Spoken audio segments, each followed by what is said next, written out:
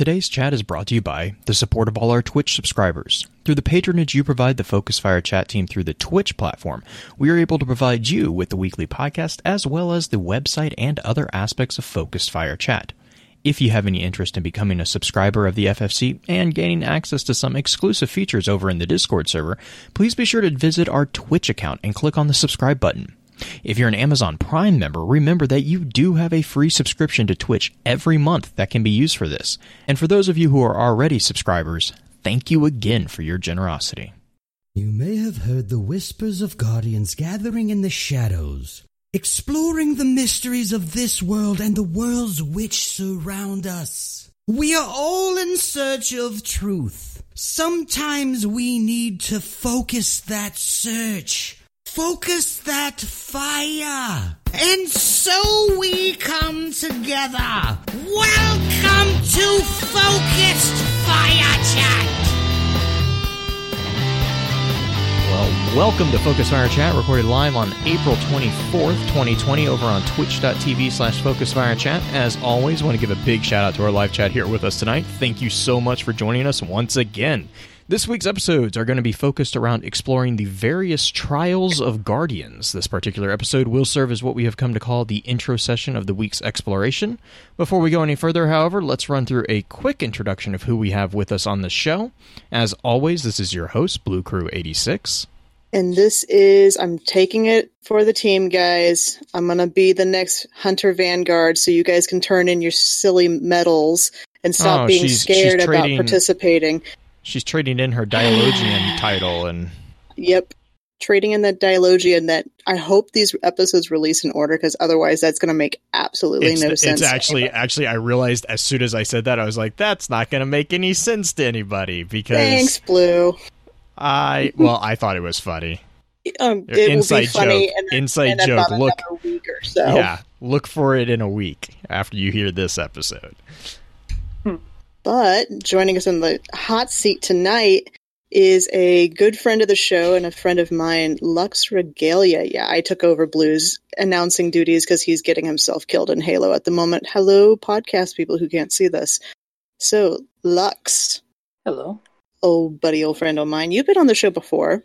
Yes, I have, and I'm glad to be here again. Yeah, welcome back. So, we're going to talk about Trials of the Guardians tonight. Now, we're calling it Trials of the Guardians because we're going to dive over a whole bunch of other things, but for the folks at home, remind them where they can find you on all the different places they could find you, that you would want them to find you, I guess. You can find me at Twitter, at LuxRegalia, and at Twitch, at twitch.tv/LuxRegalia. And if you are a fan of watching any sort of Crucible play on Twitch, Lux does a really good job of not only playing himself and taking people through trials and everything, but also teaching.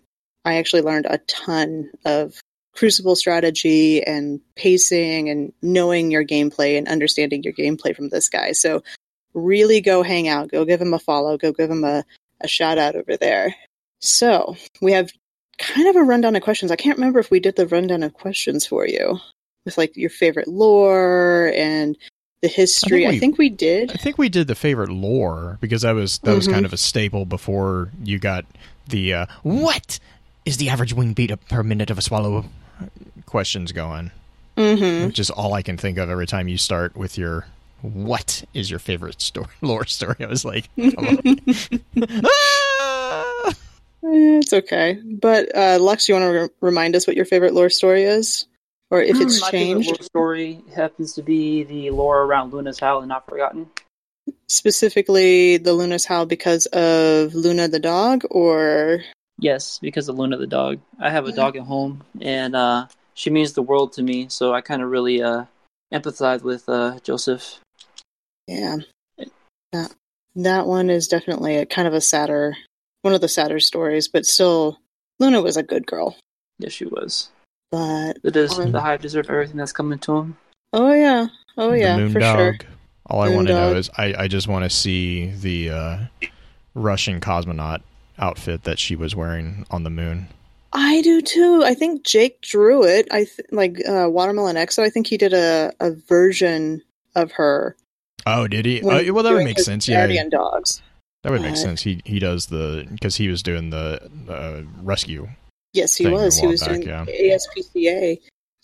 So we're going to kind of skip past that a little bit, Lux, and I want to kind of get your input on how you feel Trials is, because you've gone to the Lighthouse a couple different times. You've taken people there. I want to get your input on what you think as far as state of the game and Trials and the changes that we got in the TWAB this week, which today, for those listening in the future, this is April 24th.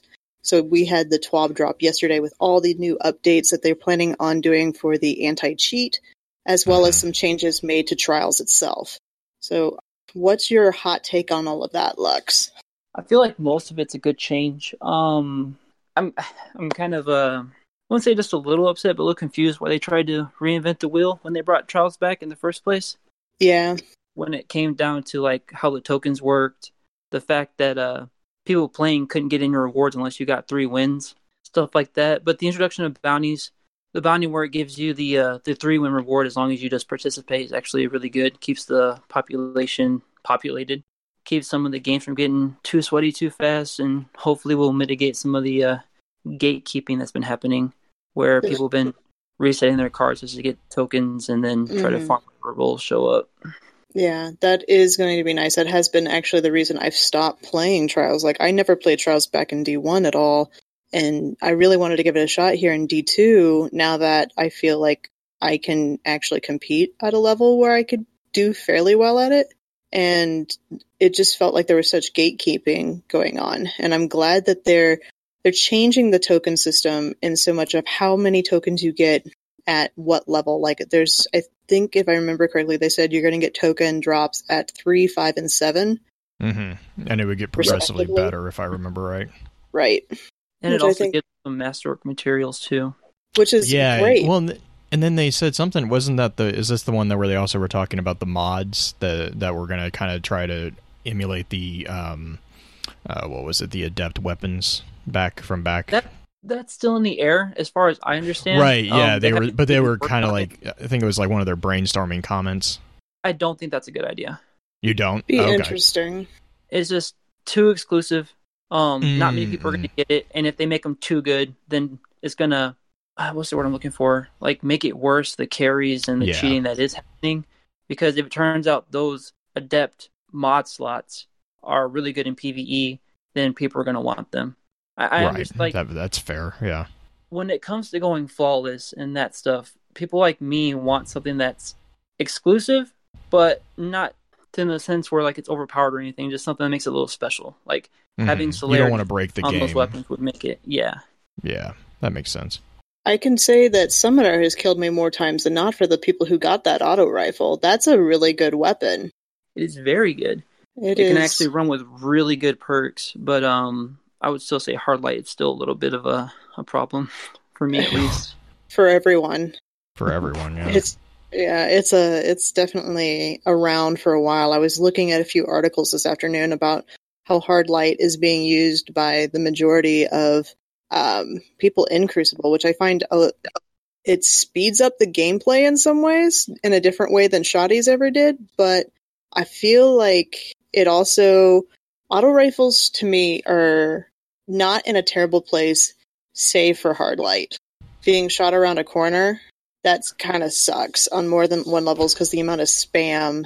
Yeah, I think it's the amount of spam, because like I wouldn't mind it. I think we kind of talked about this. Well, we talked about this in the future episode that's coming out next week.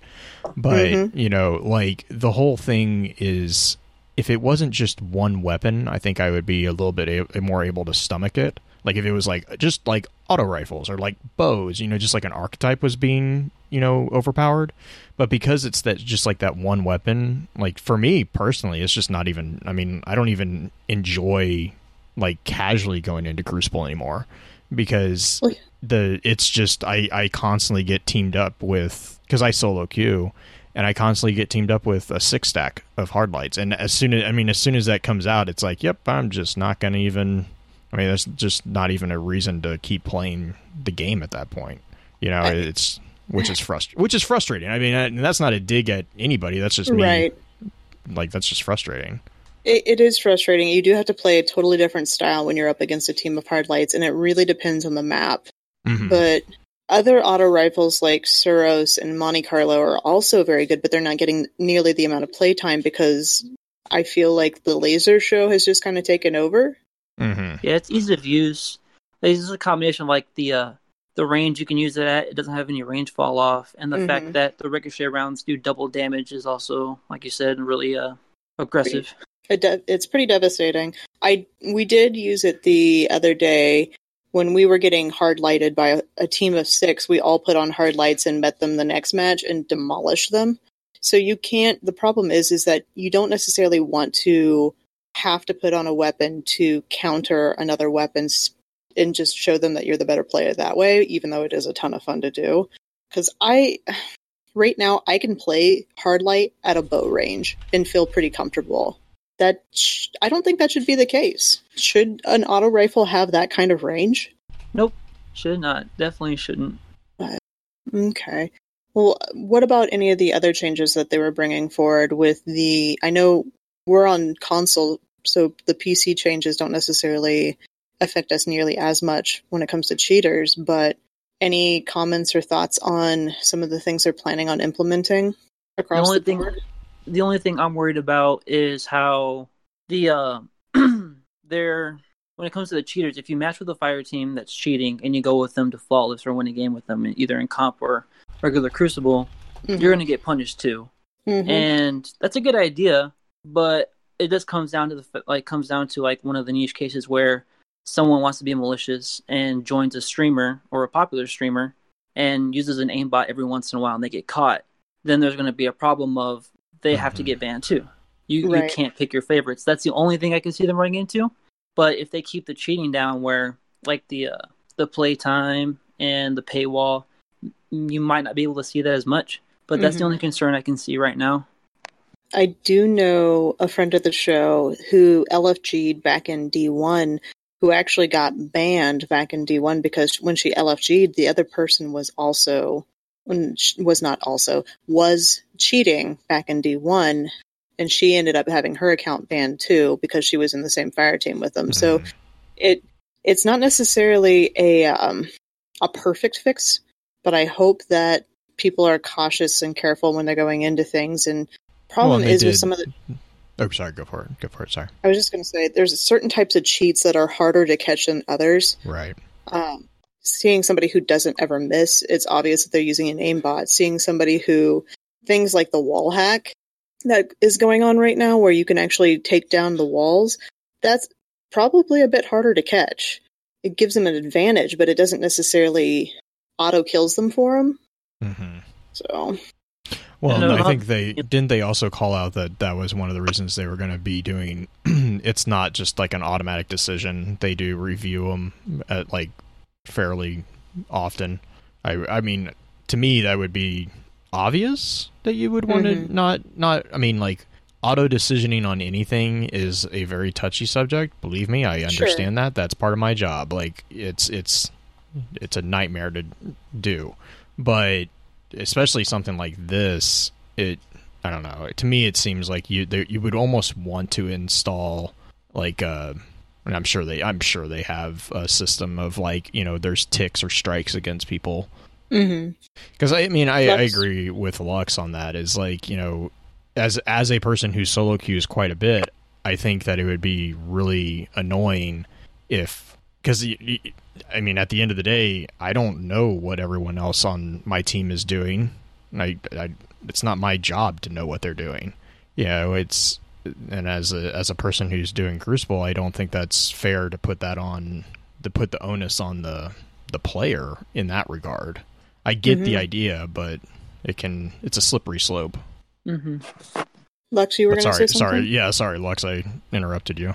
I definitely lost my train of thought. But going back to what you said, one of the someone had brought that up on Twitter, and if I'm not mistaken, DMG had replied just to leave the match, and it does kind of suck because if you're solo queuing into comp, which a lot of people do, and you see somebody cheating, you know, after backing out once or twice, you're starting to get bans from the playlist because you're backing out.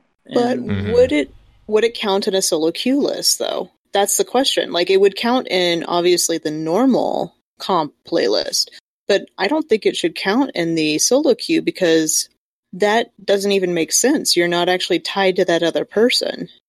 Well, and that's... Do they have... So this is me not playing the comp list. Do they have a different playlist for people who solo queue? Yes. Or yes, they do. Okay. Mm-hmm. That's me. But That's me thing, not being familiar with that. So no, I guess that would be an one easy way to distinguish, though. Is just to pick your friends and make your decision to have those friends carefully. That's really what they're saying for right now.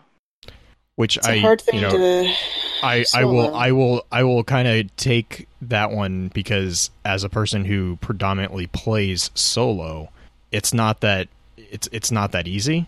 And I think if that's what we're gonna double down on, I think that's gonna ostracize a lot more people in the community than it's gonna help. I think will be my tactful way of saying that because I don't think that'll have the desired result. Somebody in live chat was talking about how it's weird how the content creators are looking forward to, or no, when creators can't wait for the next gen console to get away from the cheats. There's a exodus that's possibly going to happen with people moving from PC back to a console because of the limitations that the console provides in for opportunities for cheating. Like, you still really only get network manipulation on console, which they addressed as well on the TWAB this week. But it'll be interesting to see if there is an exodus back because of that. I know that there are quite a few people who are talking about it, but they don't like the frames per second. They've gotten so used to the larger field of view and the smoother frame rate. Yeah, the larger field of view I definitely can sympathize with. But it'll be interesting. Well, I don't want to talk about Guardian games because, that's kind of a salty thing. Oh my god. This is where my ignoring of social media comes in handy. It does. I got on right before because Potato messaged me and he's like, "Hey, everything all right?" I'm like, "Yes." I'm like, "What's going on?" I am so confused why different people got on. I was like, "Oh, that's the Simpson emote right there. Walk in the door, turn around, walk back out." Nope. I think it's good in theory. I think there are some things that are going, unfortunately, pretty awry as far as some communication things that should have been changed. My biggest problem is there's no transparency on the calculations that are being made. So it's all about let's just they try keep to faith. They try to, which I think is good. I'm glad they tried to communicate with us that, hey, don't worry, hunters aren't going to auto win because we're going to calculate things differently depending on the population, which I am fine with. I am absolutely fine with this, guys. Like, don't come at me because of that. I think that's great, but I would like more information about it because at this point, there's so little. It's so disparate. Yeah, it's like the first day, hunters were way, way, way ahead. I didn't like that because it doesn't seem like it's a good competition. It just seems like a blowout. And now Titans are quite a ways ahead, though Warlocks are gaining. Warlocks are getting closer. At this point, I just want it to be a close match. I don't care who's up top. I just want it to be an actual competition rather than a blowout because the last couple of days have been super sweaty online. Oh, yeah. I think the other thing is that people are... Yeah. So anyways, about the lore. Yeah, let's do that. You do the thing. Do you have any housekeeping notes?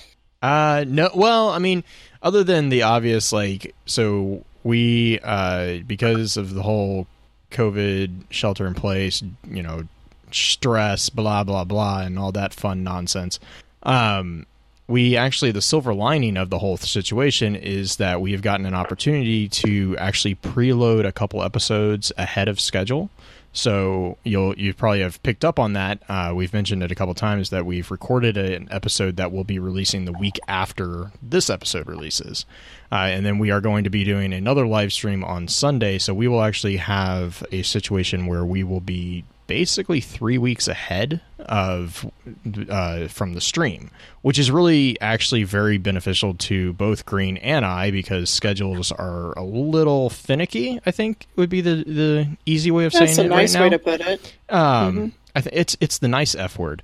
And so that is going to allow us a little bit more breathing room, not just to edit and make sure everything's good on, the audio quality and stuff like that, but also to, just get a little bit more flexibility for scheduling, because I know some of, like, for instance, the individual that we're going to be recording with on Sunday is over in Europe, and, the time difference has always been kind of rough for those particular things. So hopefully we can keep that buffer going for a bit, because then that means that we can kind of flex out when we actually record the episodes. The plan is obviously that we are going to still keep it on the Fridays at 10 p.m. Central for the vast majority of them.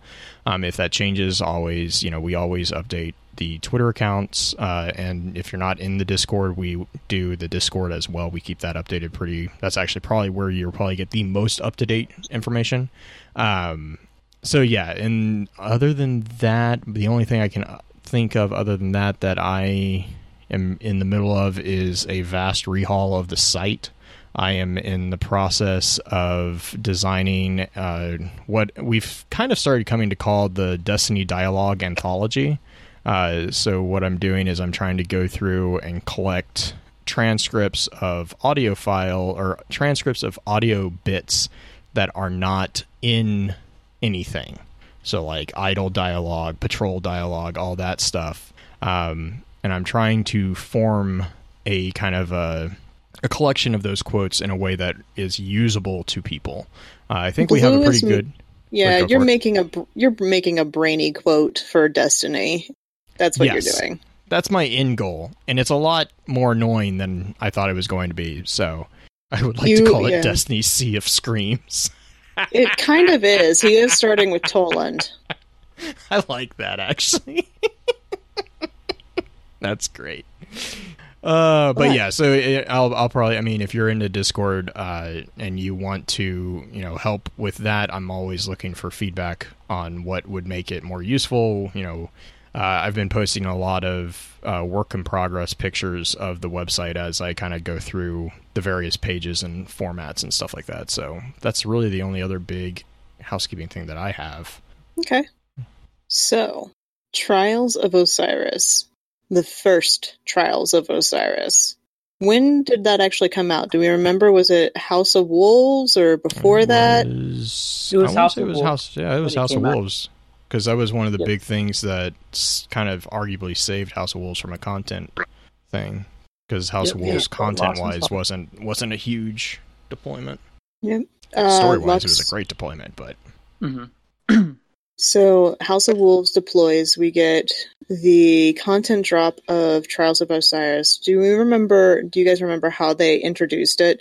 Was it just we're just starting this thing and you jump in, or how did it start? Yeah, it was a jump in. It was told on Friday that there was going to be Trials of Osiris. Mm-hmm. And that it was level enabled. So I just remember gearing up and trying my best to get to light level. Because back then, you had to infuse a etheric light into your armor and your weapons to bring them up to light level. Mm-hmm. And Skolas was one of the only ways to get it, apart from the Nightfall. And I remember that Nightfall vividly, because it was the Taniks the Scar strike. Oh, no. And Skolas was Solar Burn. And if you had a Yellowhorn, it was real easy to do that encounter.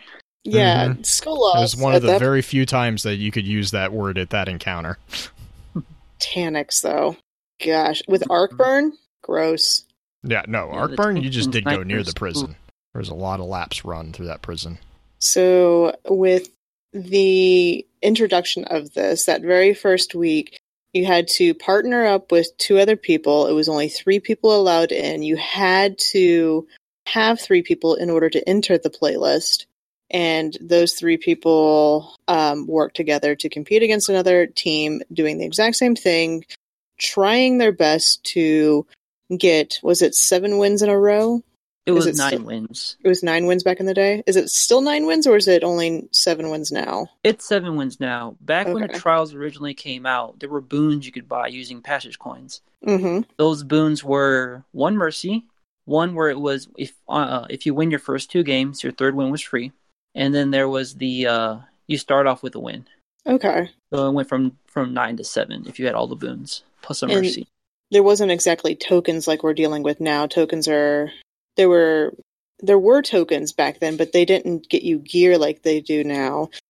Back then, didn't they only really They contribute gave you the towards... ability to buy bounties and actually get the Mhm. boons and buy the token for trials. Okay. And then you got the actual gear from completing bounties, correct? Yes. And winning. Mm-hmm.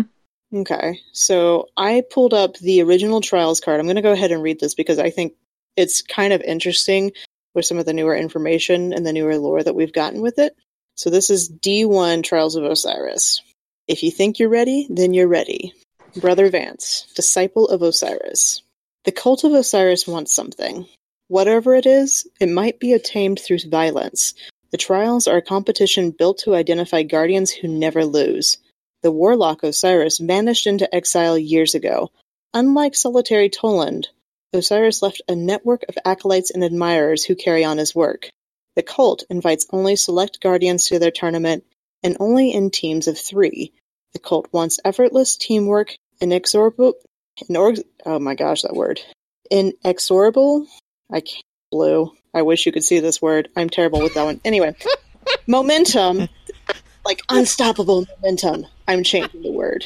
I'm changing the lore because and something else. Consistency, perhaps, or luck, or fate. Any fire team that loses 3 matches is ejected from the tournament. Fire teams that win again and again earn spectacular rewards. So, kind of interesting, knowing some of the stuff we got with the new lore with that, and how that's changed. But for the most part, it's fairly similar. It never claims to be ran by Osiris, that Osiris sanctioned it, that this is a thing that Osiris wants. It's just saying, hey, his followers are doing this thing and they want something. They're going to give you stuff for it. You can go play. But No. I mean, Yes. No. yes, maybe. That gear, though? As long as it's not Halloween event and everything is in blackout. And the spider. You know what, though? That was the best Trials I ever played back. I did try to play Trials once in D1. And what I did, I remember this very vividly. It was the map on the moon. That's the Hive map. That the really close. Cauldron. I think it's Sea Point. There's a ledge you can jump up to. And during blackout Trials of Osiris, no one came from the outside lane because they didn't want to be sniped because there was almost always snipers over there.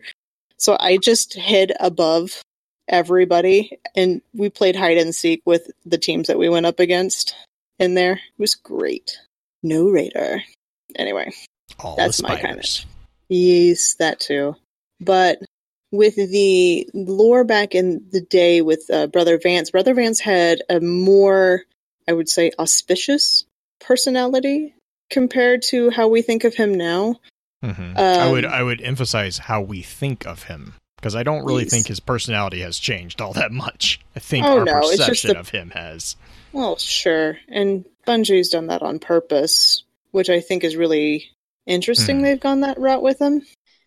The thing I wanted to ask both you and Lux about with specifically the original cult, or not Cult of Osiris, but the original Trials, is that it's sanctioned through the Outpost, right?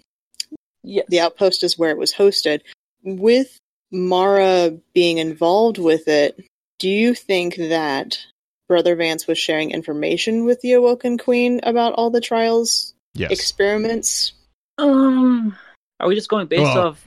I think he was stuff, willing to, but the new lore kind of suggests that wasn't necessarily. Mara wasn't really interested. Mm-hmm. I think he would have, because, well, and I think he did in a way, because Mara even kind of gave him like the little stop. Like she's like just stop, like don't do that, that's a bad idea, and he ignored her. And then, because I was right before Osiris reprimanded him about it. But that's also when he got the message that he was supposed to give Osiris from Mara. So, I mean, we know that he did share some stuff. I don't know. To me, it kind of seemed like he was not shy with sharing that information until with certain after. Individuals. He also wanted after. Things from Mara too. He did want things from Mara, and it was also after the conversation with Mara that he decommissioned his Redjack, the retrofitted Redjack. He decommissioned her. I think it was Cheka. I can't remember the designation, but he decommissioned it, and he called out that the reason he decommissioned the Redjack frame was because he wanted to make sure that he was the only one who knew what was going on, so that he wasn't able to be replaced. He was locking himself in to secure his position. So whatever was actually talked about between him and Mara, you know, I got the feeling that he was kind of nervous that it was going to get back up to Fiora, who was technically his superior. I mean, that's how I read it. There's nothing that kind of points that, but from what I read of that card or that book, I thought he decommissioned that Redjack because, for lack of a better term, he thought she was soft because of what happened to have that little argument between him and the frame when the Guardian tried to destroy the other. Right? Yeah. There was that because he was more he was more concerned with the what was it, the tones that were playing while that Guardian was getting dissected. Well, as soon as the light is released from any Guardian during the trials, the tones happen. Right, but this was a different tone because of the way it wasn't an RTL tone, but it was a different tone from the normal kill. Darker, I think. Deeper. Mm-hmm. I think that was the one that I messaged you about because it was like, I know it sent you down a tangent. You were like, it's like, because it was the key changed or something, and you're like, that's not how that works. I don't know. Yeah, I mean, the terminology used, you got to remember these people are not necessarily studied musicians or studied theorists when it comes to music or anything like that. So there is a little bit of forgiveness. D sharp minor, that's what it was. Yeah, so D sharp minor, the fact that, if I remember correctly, it talked about a shifting of the tone shifting. That's an interval, not a scale, and I think they refer to it as a scale. But that's just like nitty gritty shit. It's like what Ziona gets angry about all the time with the astronomy and the science on that end. That's just me being super nitpicky on the music end. But that being said, I'm going to read Disciples of Osiris from D1, and this definitely gives a little bit of a hint of some of the things that we got in Trials and Tribulations, and the fact that Sister Fiora knew a little bit more about how everything was going than I think it is really explained in the Trials and Tribulations. So this is Disciples of Osiris. Encrypted. Champollion Algorithm version 4. Key VANC. My brother. Despite all of Shax's work with the Crucible, we must accept that the Tower may never be ready to accept the trials. But, as many Guardians flock to the reef, we are suddenly presented with not one opportunity, but two. Go to the reef. Tell Guardians your story. Give passage to any Guardian that requests it. If the Tower learns of this, do not fear. If they know the trials, the Tower will not suspect your other motive for dwelling so close to the margins between light and dark. Your sister, Fiora. So, this is, in my opinion, a lot of foreshadowing to kind of the things we're getting a little bit more in Trials and Tribulations with Sister Fiora and Brother Vance's experiments, essentially, and their being on the edges of light and dark and whatnot, and the fact that Fiora actually sanctioned it a bit more than I think I realized. I had forgotten about this card. Mm-hmm. What do you guys think? Is it as nefarious as it thinks? I don't know if it would be nefarious. I think it's manipulative, but then again, I don't think Fiora has ever balked at kind of screwing over the the Vanguard when it comes to that type of stuff. Like there's no love lost with Feora on that part, and we found that out with Trials and Tribulations. Well, she doesn't exactly treat Vance very kindly in Trials and Tribulations. Yeah, I mean, I have my own theories as to that too. I mean, Vance isn't exactly the most humble individual either. No, he does. I mean, like he comes in and immediately is like pretty quickly. And to be fair, at first she does seem to treat him with a deference of at least some degree of respect because of his I think it's his unique ability to like understand what's being said by Osiris in the various texts. Like he has a unique way of interpreting, and he's I think if I remember right, he calls out that Feora does recognize that. Mm. So Dancing Vuru brought up a really good quote from D1. This is from Taken King. It's flavor text for a quest step for generating 25 orbs using Nova Bomb, and it says, when you wield the void, you wield a key. When the void touches life, it unlocks the light within. Something terrible results. Brother Vance. I'm sorry. Is the sword a key? I mean, depending on... It could be Kingdom Hearts. It could be a Keyblade. Here's your crossover I was just thinking caboose. But oh god, yeah, that works too. It's a key. It does open things. It opens your death. But that, if we fast forward from the Trials of back in D1, there's the information there, and the Trials and Tribulations that we get that we're going to dive into a bit more later, the idea of a key unlocking something, or the idea of the light, specifically the void, being able to unlock something, is that an apt description, or is it more of something else is just reacting to it? It's not necessarily unlocking something and letting something loose or letting something free, but more so reacting with something else. Would you guys, with the towers and the spires that they're talking about, because you have the lighthouse in particular, that is brought up quite a bit during Trials and Tribulation, not necessarily the lighthouse from D1, but a lighthouse. Right. Well, and we do get confirmation. Yeah, we get confirmation there are multiple lighthouses as well. Mm-hmm. Yes. Which makes it weird why we built one in D2. Well, I don't think that's nearly as weird as you think, because if the deaths of Guardians in D1 for Trials of Osiris are based off of, like, they're vibrating and resonating with these lighthouses, and possibly, quote-unquote, charging it or tuning fork or however you want to think of it, if that is a aid to the possible Vex, the idea of us creating our own tower now, or our own lighthouse in D2, would mean that Osiris wouldn't have the connection to the Vex in quite the same way. Maybe able to control it a little bit better? I don't know. I think that the original lighthouses definitely have a lot more going on in them, rather than just it has a golden chest that you can hover over. Yeah, there was a lot of secret rooms. There was one secret room you could get into, and there was a Vex gate right underneath it. There was also the room with the Exo and Vex. I think that was the same room, right? Was it? I think so, actually, now that I'm thinking about that. I did not know that. Yeah, there was a little living quarters there with a bed, books. There was like a skeleton and some Vex parts.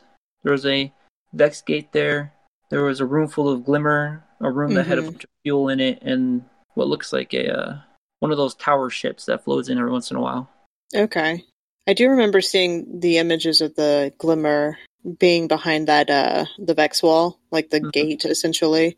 Oh my gosh. The lighthouse, if the lighthouse was initially a tuning rod or a focal point on the planet Mercury, would it be akin to the past and future lighthouse port towers that we see in the Pyramidion? Are they the more real-life version of it? This is just a spin foil throwing out. Feel free to disprove or postulate as you will. Well, I wouldn't know unless we had a little more information about it, to be honest. Hmm. The only thing I'm thinking of is if it was used as a tuning fork for anything, it would be going like relaying back to the Infinite Forest, because it would make sense that if they had the Vex had the knowledge of the frequency of a light, how they were able to hone in on Saints and eventually cut it off. Wasn't Saint inside of the Infinite Forest whenever they were doing all of that, though, too? Or was he not? I'm trying to remember back into some of that one. I'm pretty sure he was, but even when we were in the Vault of Glass, they didn't really know what we were doing with our light. That's true. So, you have Brother Vance and the Cult of Osiris conducting these experiments on Guardians, needing Guardians that are pretty ruthless. And then all of a sudden, Trials goes away. Trials disappears. For game reasons, obviously. It's not like a lore reason. I don't think there was ever a lore reason given, or do you know if there was one, Lux? Mm-mm. No? Nope. Okay, so Trials disappears as far as in-game stuff, while Bungie decides to work on it for a while. It was gone for over a year. I can't remember exactly how long. And then we got Trials of the Nine. Totally similar concept, but different-ish outcomes. Did you ever go to Trials of the Nine Spire? Or I guess Depths, Lux, whenever that was going on? When you went into the spot, when you went to the public space, there was the Emissary of the Nine. Mm-hmm. And then, depending on how many wins you got, whether it would be 3, 5, or 7, you went up these little platforms up the spire. At 7 wins, you were able to see the top of the spire, but if you try to go inside, you would die. And if you went floss, you were able to go inside, where you would land in an area similar to the place we go to see the visions with in Season of the Drifter. Mm-hmm. Except when you turned around, there was a giant horse constellation that was moving. And if you looked around, you could see that there was a dead ghost laying in the water. Oh, really? I didn't know about that one. Dang. I knew about the celestial horse because people had talked about that quite a bit, but I didn't realize there was a dead ghost in there. Mm-hmm. So, Trials of the Nine, did it function differently than Trials originally? I think it wasn't a 4-man event, not a 3-man event? Yeah, it was 4v4, and it switched weekly from survival to countdown. Okay. The gameplay was a lot slower, and it had those, it would show off your emotes and your let off for both teams every single match. I think that the successor to that is more of like your traditional, I guess countdown is not even in comp anymore. They took that completely out. Comp. Mm-hmm. I'm kind of glad because countdown was kind of a pain in the butt to play. But if you had a system down, you were fine. I was not that good at it. But the 9, though, if the Cult of Osiris was using it as an experiment to figure out what's going on with Guardians and their interactions or accidental interactions with the Spire, how were the 9 using it? Would you think that they're using it the same way, experimenting on Guardians to see what they're capable of, learning more? I think so, because usually when you went on a killing spree or you won the game, the emissary would say something along the lines of "you understand death" or "you know true strength" or "you don't fear death," stuff like that, quotes like that. Okay. Blue, do you have any... The Trials of the 9 always kind of confuse me as far as why the 9 would even... Because they're trying to understand finalities. Like, right. That was part of their experiment. I think, this is totally just me kind of using my head to kind of rectify the two, but I honestly don't think, other than the name, they were really that related. I think the 9 were using the same functionality to test a different hypothesis. Now, we'll see if that's accurate, obviously, but to me, we had a lot of lore entries about the 9 trying to figure out death because they couldn't figure it out, and right. They were trying to continuously communicate with us. So I think it's like the Reckoning. Like, they are using that to kind of communicate through whatever means necessary or whatever means available with the Guardians. That's how I took it. I mean, I don't know if that's accurate or not. Okay. I always found that one just to be a little bit weirder as far as the why are they doing this? How did they organize this? Yeah, it wasn't exactly through the Drifter Right. Dino has that quote in there, too. He says, Xur was first contact, trials were judgment, reckoning is a lesson for you, for us. So it's a combination of, the Trials of the Nine was a judgment on their part if we were worthy of the time investment.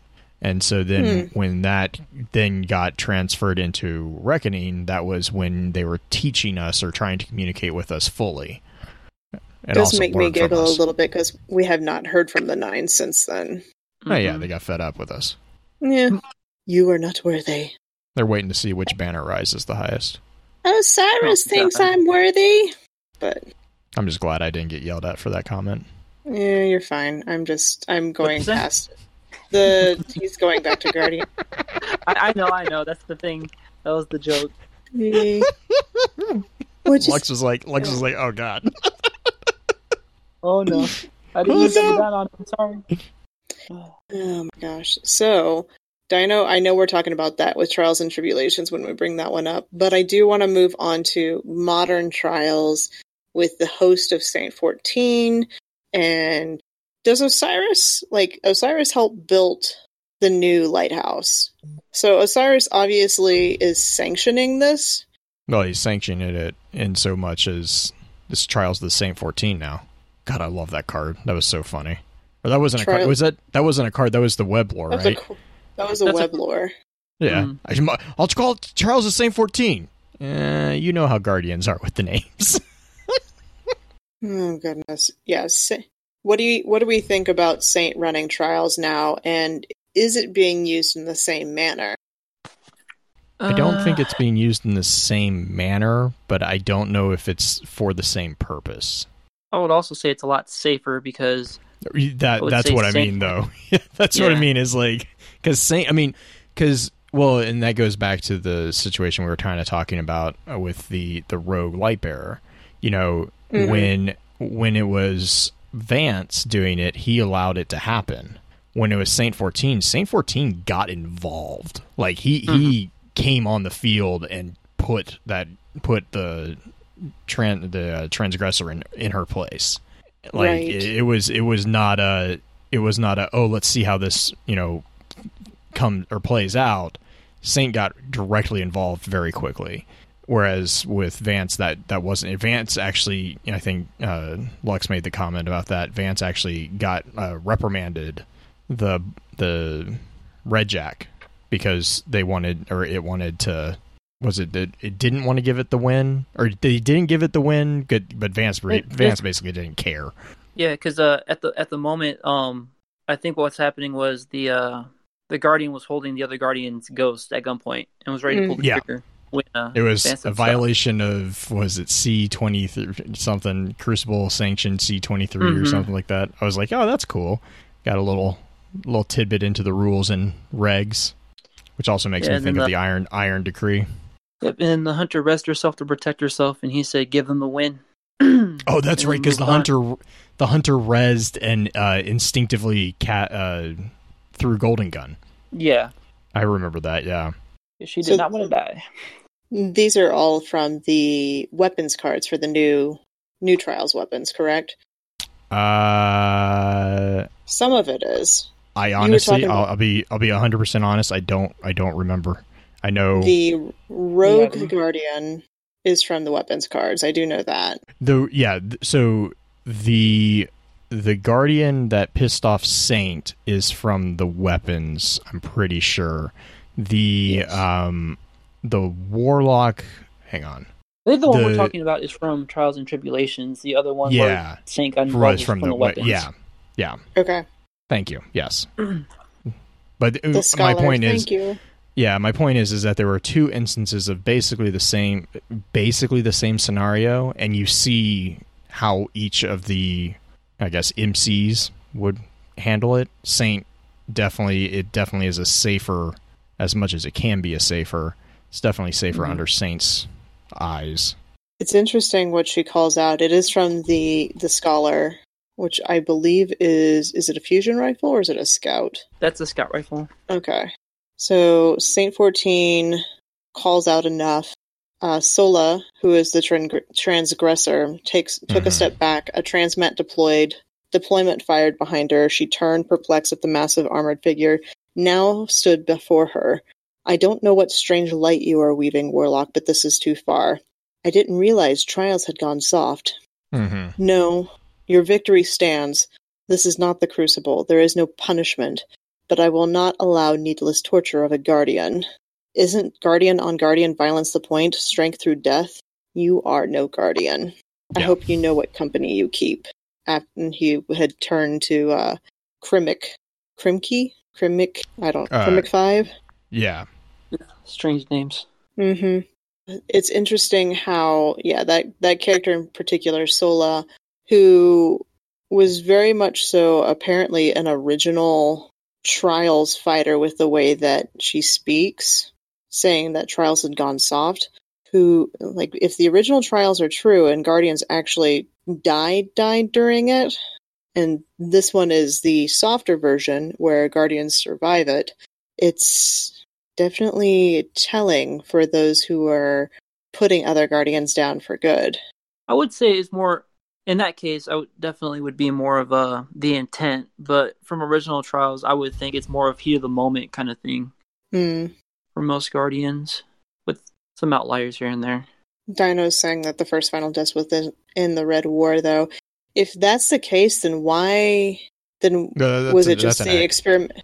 That was that's an accurate statement. The first return to light was in the Red War, was when the light was extinguished, because the Guardian died right as, like, I think something about, like, they got caught in a pulse grenade, or like, it was something weird, but it happened just at the right time so that he wasn't able to be resurrected, and that's when the D minor note was played, which Vance got all happy about. Okay, so that's when the first. That's the only. I think I would almost go on record and say I think that's the only true death in Trials that we have. The two scenarios with Sola, with Saint, and then I can't remember the unnamed Titan with Vance. They called the match off basically before either of them went too far. The unnamed Titan got golden gunned by the Hunter because the Ghost, he held the gun he basically was playing Russian roulette with the Ghost, and the Ghost panicked, resurrected the Hunter. The Hunter was resurrected and immediately fired off a golden gun and killed the Titan. And so that wasn't, neither side were RTL'd, but it was the situation where he was threatening the Ghost. And then with Sola, she was experimenting. She was basically torture killing. I can't remember who it was. Was it a Hunter that she was torturing? But anyways, she didn't actually RTL them. So they're technically in lore. I think there is only one true death in Trials, but that goes back to Saint's whole thing of, like, death is one thing. That's not, needless torture is a completely different thing. Right. It's that towing at the line of light and dark at that point. Right. So I'm kind of skimming back through Trials and Tribulation, trying to find the true death. So, because the timing of Trials and Tribulation happens way before the Red War. So there was, if that's the case, if the death actually occurred, it technically wasn't through Trials itself. It was before Trials was established, because that's what caught their attention. The ringing of the tone. So the ringing of the tone was started when they were first on Mercury, and the Cabal attacked. One of the detachments of Cabal attacked, and one of the Warlock sisters who had been with the original disciples, they fell in the battle protecting the civilians. And Vance recognized a change in the tone. He basically heard the tone, and he mentioned it to Feora, who then kind of got the Warlocks to engage in some Thanatonatic rituals to confirm it. And then once they confirmed it, that's when the Trials started. So it was actually the first time that anyone heard a tone was actually not in Trials at all. It was the Warlocks were actually defending the civilians from a Cabal detachment on Mercury. Right. And their death, without being a final death, already correct signaled the tone. Yeah, so like anytime, which actually begged a question I wrote down, because I was like, so does that mean that the lighthouse is pinging off anytime a guardian dies within the period? vicinity? Like, well, yeah, like, I mean, is it within a vicinity? Because like trials, you know, when they're doing trials, they're kind of all, because the maps were, and this is again me kind of speaking a little bit out of my comfort zone because I didn't really play trials. The maps were static for the event, but it was just for that weekend. Like the following weekend, it'd be a different map, right? Yes, like they rotated maps. Yeah, it rotated maps, but it didn't rotate between matches. It rotated between weekends. It was weekly. Weekends. Yeah. Mm-hmm. Yeah. So that begs the question to me. My question when I was reading that was like, does that mean the lighthouse picks up the deaths of all guardians? Which, I mean, isn't, I don't really want to say yes or no, but it wouldn't surprise me if that was the case. Though, if that is the case, then why did it take that long for Vance to recognize it? Also, why would he need his own tournament to? Right, and I think that and which is why I kind of go back and forth on it, because there is a call out within Trials and Tribulations about how they have special setup with a connection to the lighthouse with the map. Mm-hmm. So there is a sense that they have to prep the maps, which goes back to, okay, maybe it is a vicinity thing, but yeah, interesting. I kind of bounce back and forth on that one personally. Can I take a little bone to pick with the D sharp minor thing real quick? Yeah, go for it. You know, I mentioned it to you because I was like, I actually didn't know if it was meant to be something. I didn't know if there was something significant about that key, like in a symbolic manner.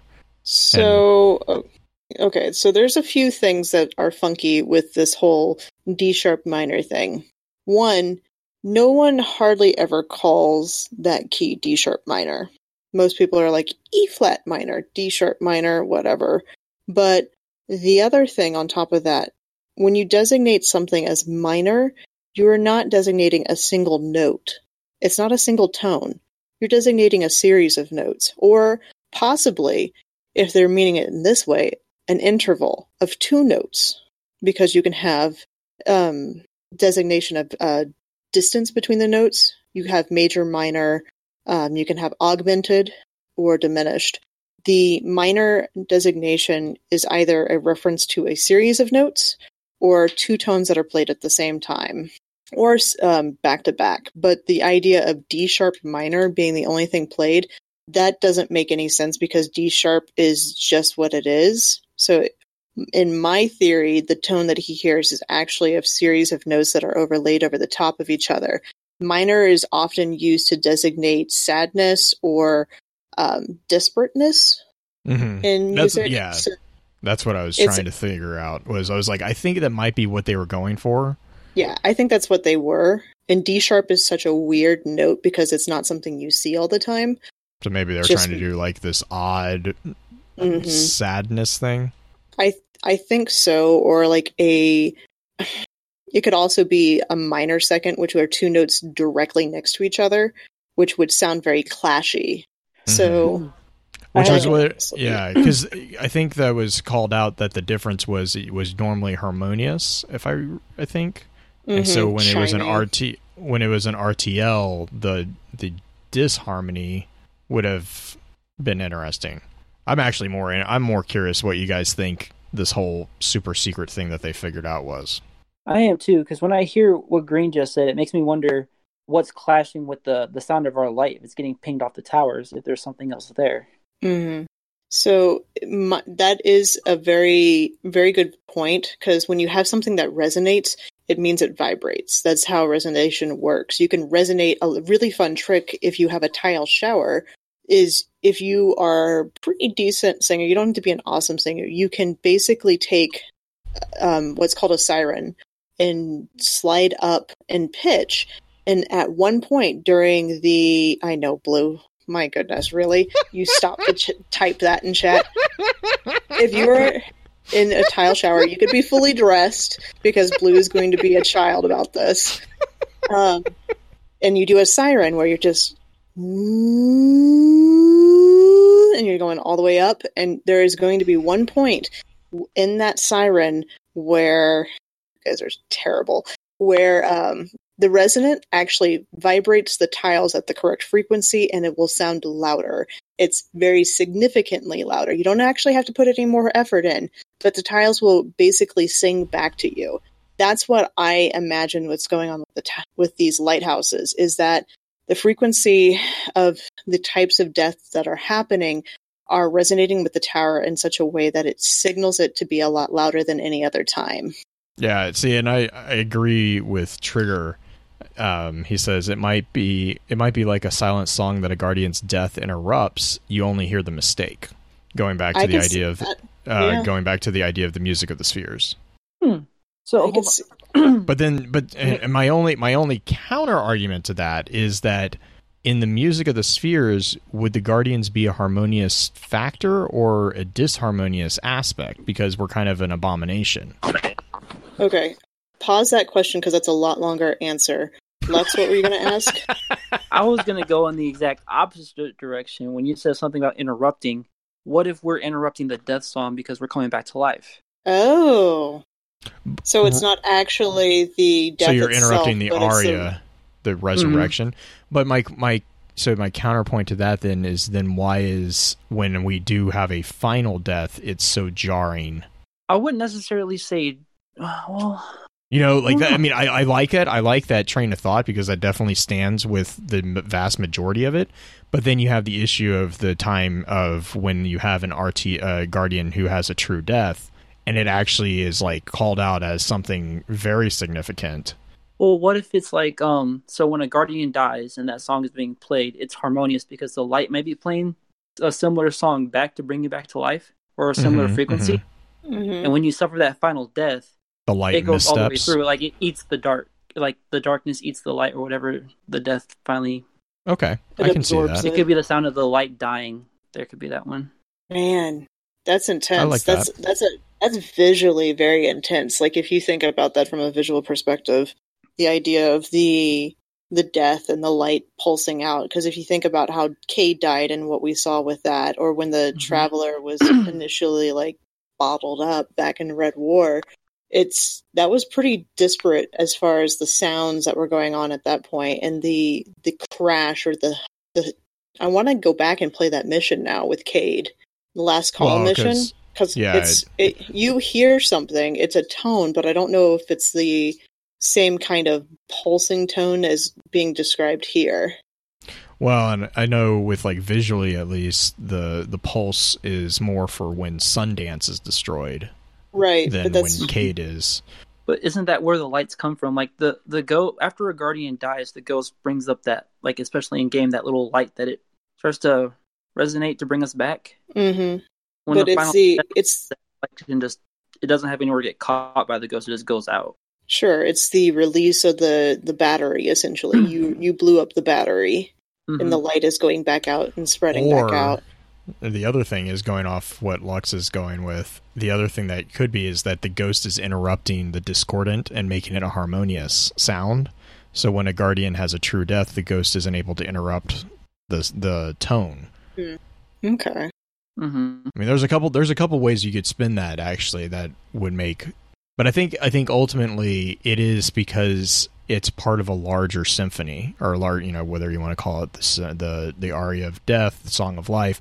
We've had so many references at this point to that. I mean, not to mention the overarching large music of the spheres, theme that has been in Destiny since the inception of it. Right.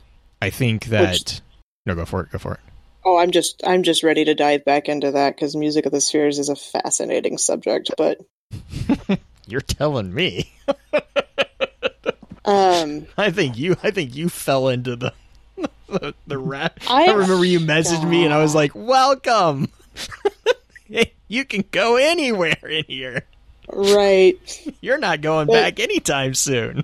The music of the spheres is it's an idea that's not necessarily new. It's a very, very, very old idea. It's an ancient philosophical concept about how the movements of the celestial bodies are proportionate and that there is a harmonious aspect. And you have to remember that during this time when these concepts were being really, really fleshed out, that the music and science and mathematics were all intertwined, which if you really, really look at music, it is still very mathematical and it's still very scientific too.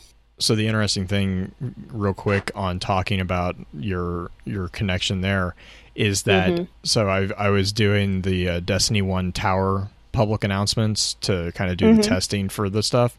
There is a large amount of references to the Traveler, the Traveler being in a valiance. And the change in valiance for the Traveler. And that is actually a component of a equation written by Ptolemy in the 2nd century to explain to explain the universal movement of planetary bodies, because at that point in time they were starting to notice what was called retrograde motion, which is the drag, basically. And they're like, wait, this isn't matching what we've all, kind of taken on faith from Aristotle. And so Ptolemy actually went out and made an equation that explained how the retrograde movement was not a counterproductive argument to be made against the universal movement. And that is the reference that is being used to explain the motions of the Traveler back in D1. It was a really interesting little dive that I got to go down. So the music of the spheres is the idea that everything around you is resonating. And specifically large celestial bodies, they have their own song.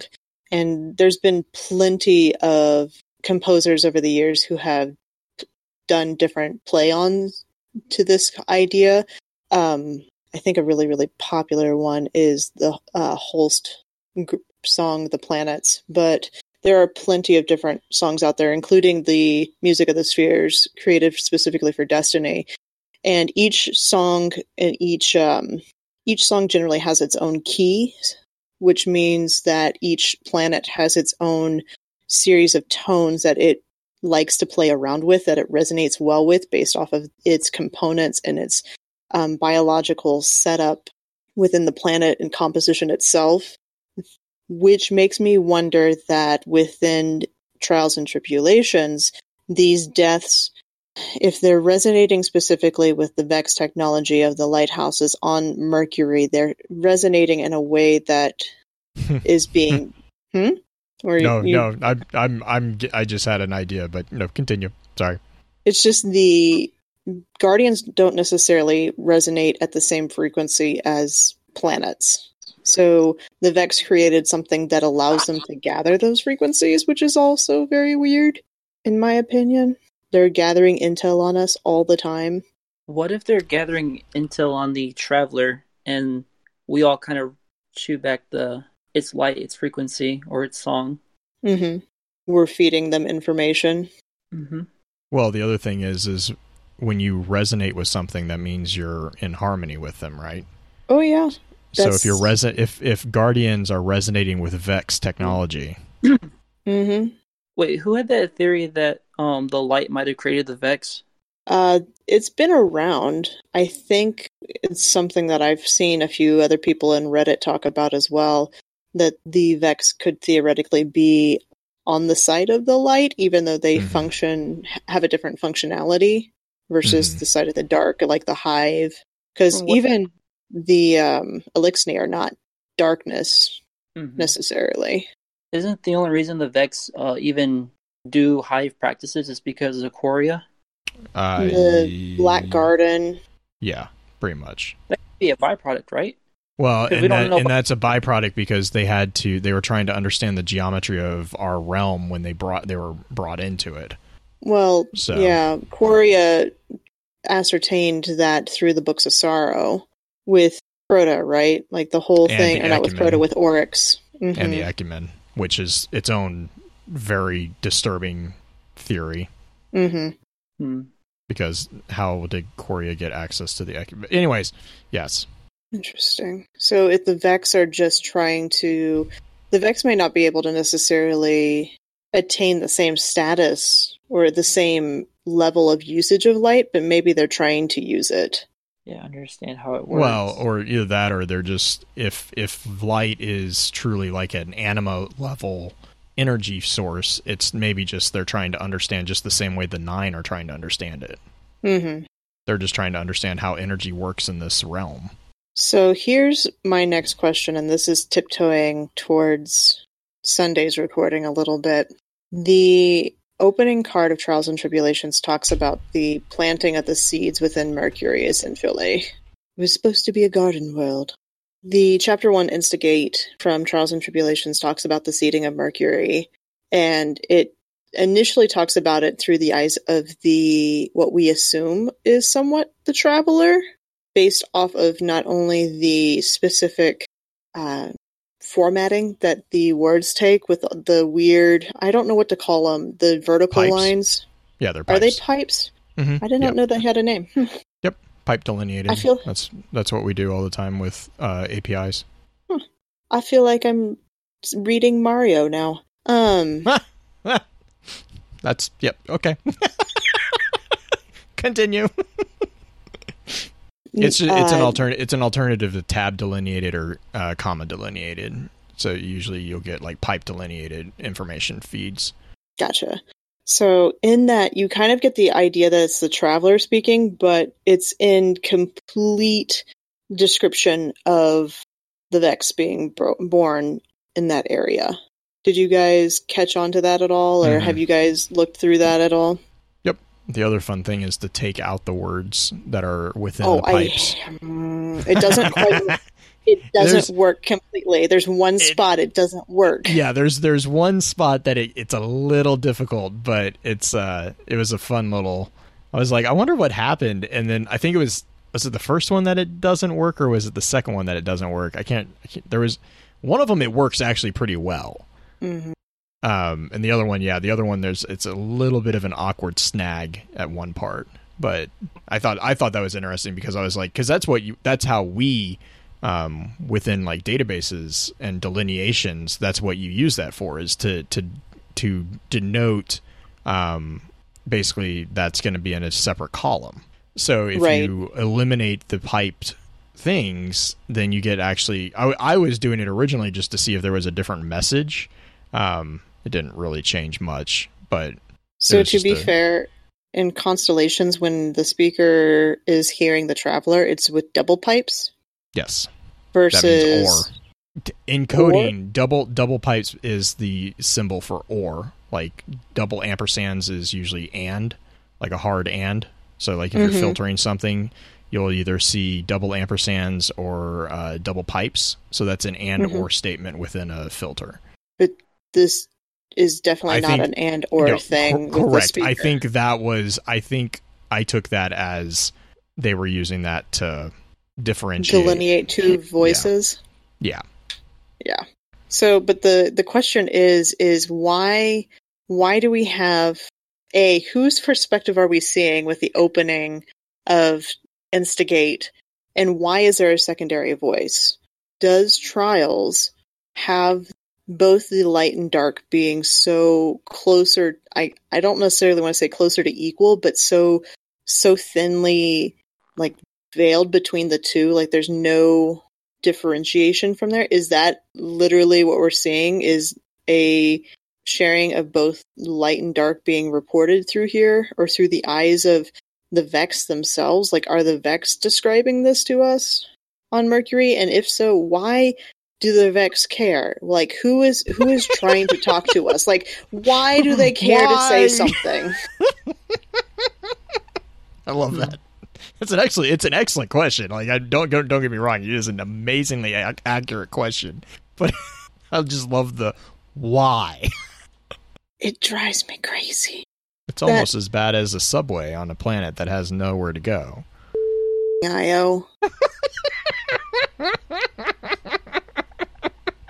Is it the Winnower and the Gardener. Yeah. In the opening of Trials and Tribulations, you think it's the Winnower and Gardener? Oh, like, you mean, like, do you think that's the speaker at that point, or the voice of that card? I mean, it's definitely a possibility. I would say that every time we have seen references to them, they have not followed that particular format, whereas we have seen similar formatting with other characters. Mm-hmm. So, you know, just in like contextual history there, I'd be more inclined to say it's something along those lines than something completely unrelated, if that makes sense. But I'm not going to say it can't be. I mean, that's the fun part. I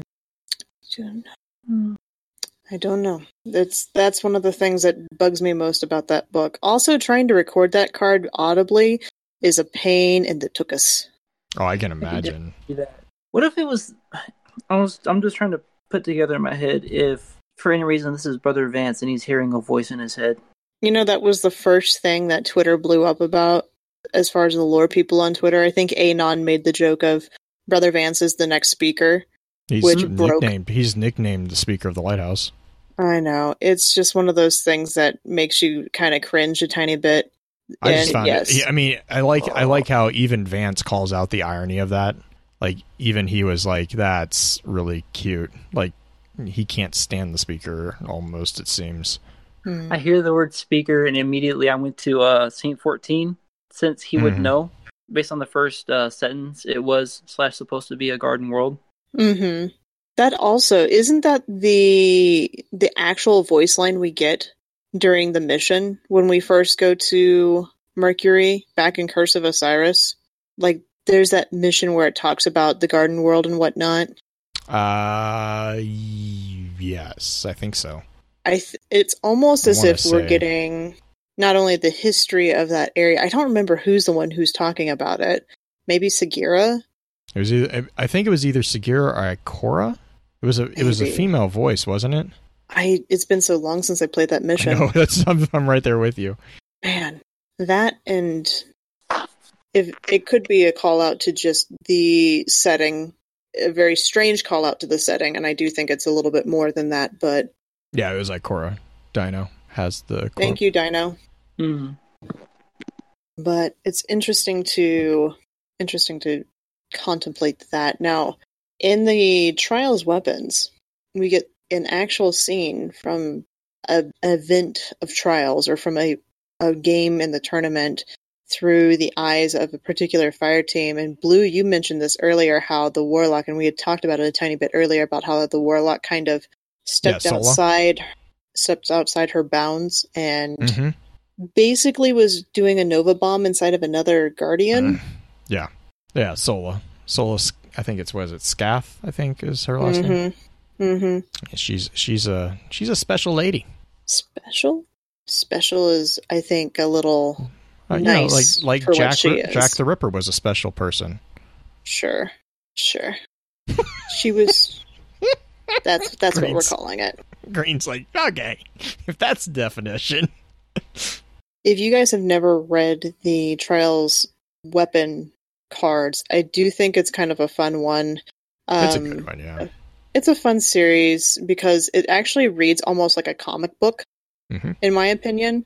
It's a lot more action-based and a lot more akin to what I've seen when it comes to people who run Trials, who are not backpack gods that actually have to use teamwork and not just sacrifice their charges to... I like how it like calls out some of the strategies that they use. Because I think Krimke is the sniper or whatever. He's the one who watches the flank. For the flank.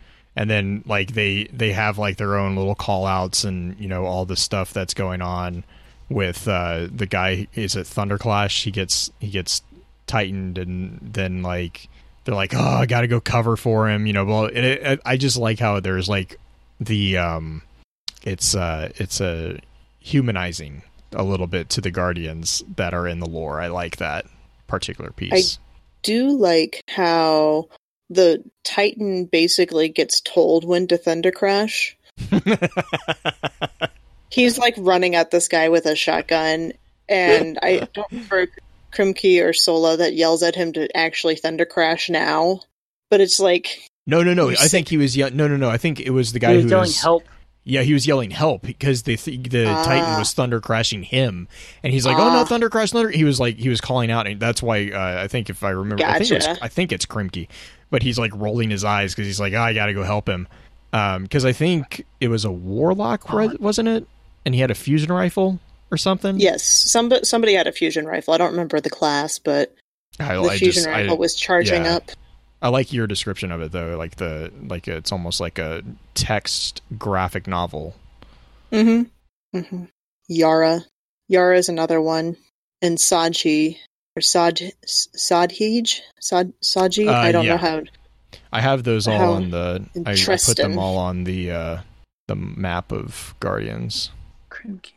So a fun thing about these is if you're reading these cards and you see there's two different fire teams. These two different fire teams are talking about the same instances within the match too, because in the Astral Horizon you get it from the viewpoint of Sadhij.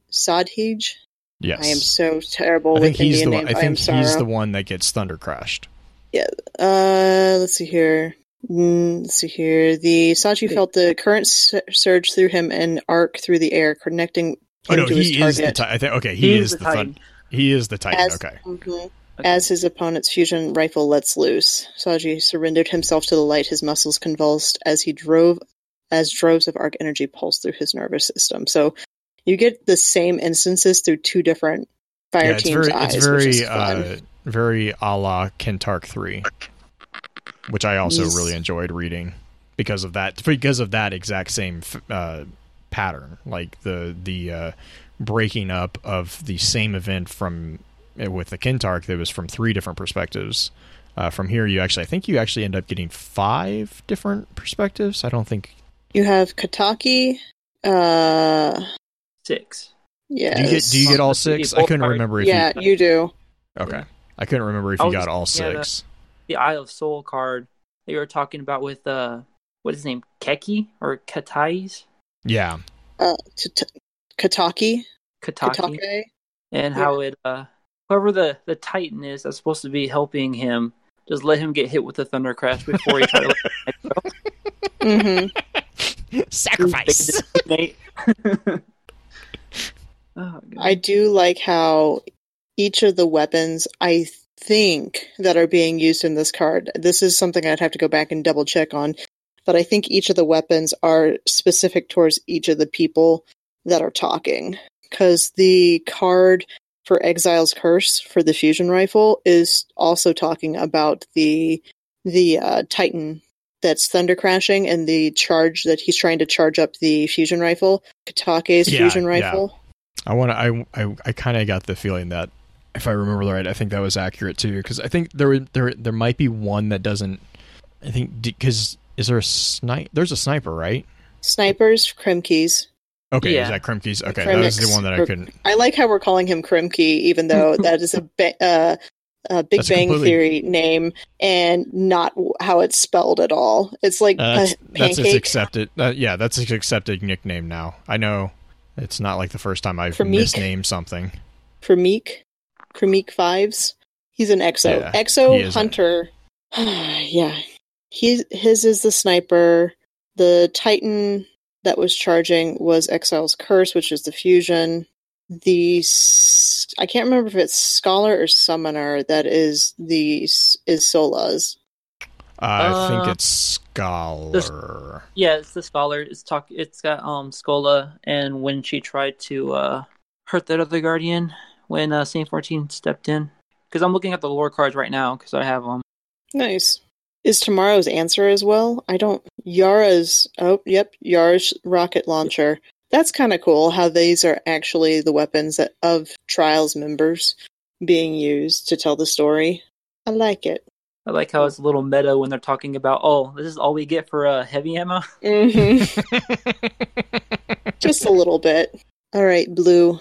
I am thoroughly trialed out at the moment. Well, you want to do shout-outs? Lux, you got any shout-outs for us this week? Not at the... You guys go ahead while I can think of something real quick, please. Green? Okay. Shout out to the various people on Twitter and my Discord DMs who have reached out this last week for just kind of touching base with me. It's been a very stressful week this week for my family for some slightly personal reasons, and so my shout out goes to you guys for reaching out and checking on me and making sure things are going okay. So thank you for being there. Sometimes it's hard to pull yourself out of the dark without a little helping hand from a message like that. So thank you. I appreciate you guys. Lou? My shout out to this elite who is somehow managing to dodge. Oh my gosh, he actually boarded my warthog. It's pretty funny to watch, not gonna lie. I'm surprised. He kicked you out of the war. That is amazing. This dude gets a shout out because that was some grade A dodging on his part. But no, actually a huge shout out to Pins. He sent me a care package, and I got a load of new Halo pins. So little from Loot Crate. So a really big shout out to him. I'm an adamant addictee of push the lapel, or what are they? Soft enamel pins? I don't know what you call them.